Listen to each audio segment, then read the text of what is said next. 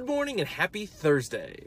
So the problem for this week has been looking at an imbalance of how can I be successful, of being more on how can I be successful over how can I be useful or how can I provide value. And so that's the problem we started with this week.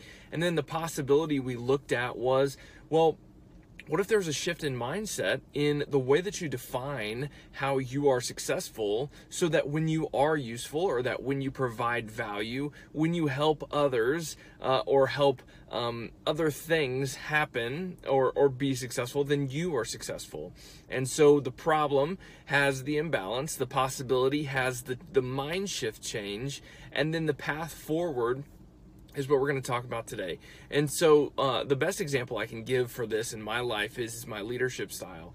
And so whenever I was, whenever I started leading a team, I had to switch from this mindset of how can I have all the recognition? How can I do my best to achieve what I desire, achieve what I'm successful, or what I define as success? And transition it into how can I serve the people that I lead so that they can achieve what they desire and so that they can get the recognition.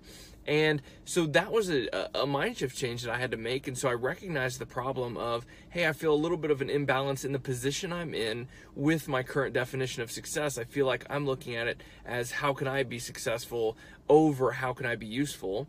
Then I recognized the possibility that, well, maybe I can be successful if I help others be successful.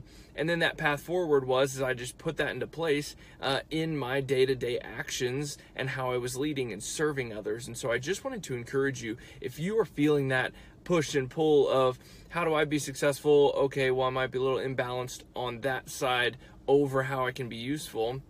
Just wanted to encourage you, look at that possibility and then put a path forward to kind of make both true, because you can be both successful and useful. It's just how you define what success means to you. And so I just wanted to encourage you to look at that in your life. Go out and radiate positivity today. Have an awesome Thursday, and we'll talk soon.